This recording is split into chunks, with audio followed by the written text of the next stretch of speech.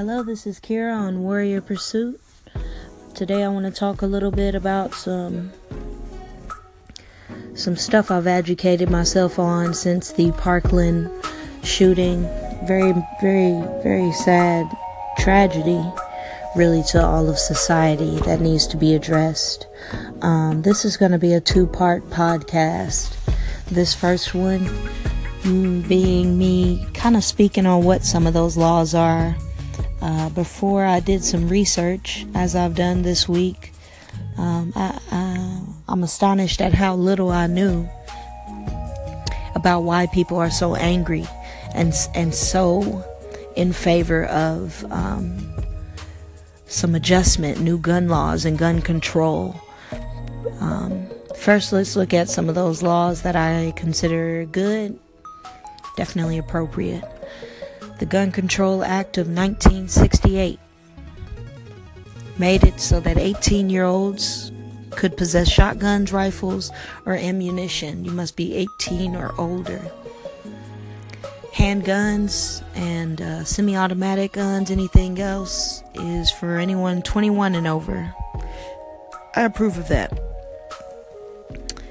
Fugitives, people deemed dangerous to society, and people involuntarily committed to mental institutions, as well as people with felonies that resulted in them being in prison for a year or more, or misdemeanors for 2 years or more. People who were caught with illegal drugs within the past year, or dishonorably discharged from the military, or have restraining orders against them, or illegal immigrants are not allowed to possess a firearm or obtain a license for a firearm. All of those laws are good. Great, in fact. Now I want to read off some of the more dubious ones, and some that have sparked so much controversy that entire, unions have been formed in protest.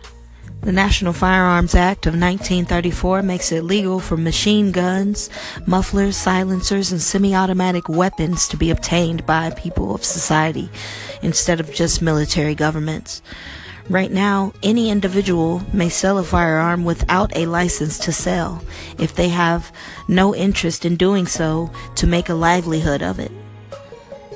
So basically, anyone can sell a gun, and you don't necessarily have to have that license to sell, which also means that you are not required to conduct a background check on anyone that you sell a gun to. You are also not required to run a background check on anyone that you gift a gun to.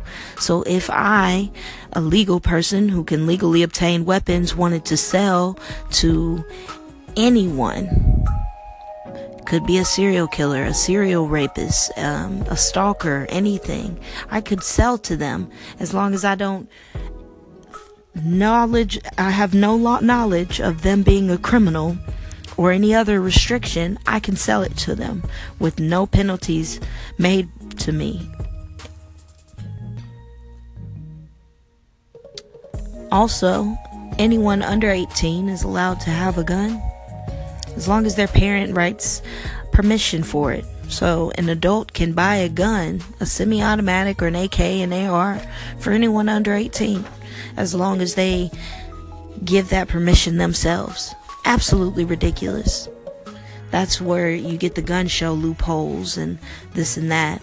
All of those serious problems that allot for people who are criminals to obtain weapons, offenders of society to obtain these weapons.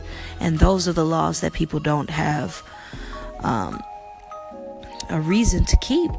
There's no logical reason for an AK-47 to be out in society, an AR-15 to be out in society. There's no logic behind it. There's no logic for a felon to not be able to go into a gun shop, and yet they can purchase from their neighbor right across the street. So those are some of those laws that are being debated about. In the next podcast, I want to address some of those solutions that we have, as well as the argument that people of race or color have no business in this argument because black people or people of color were not killed.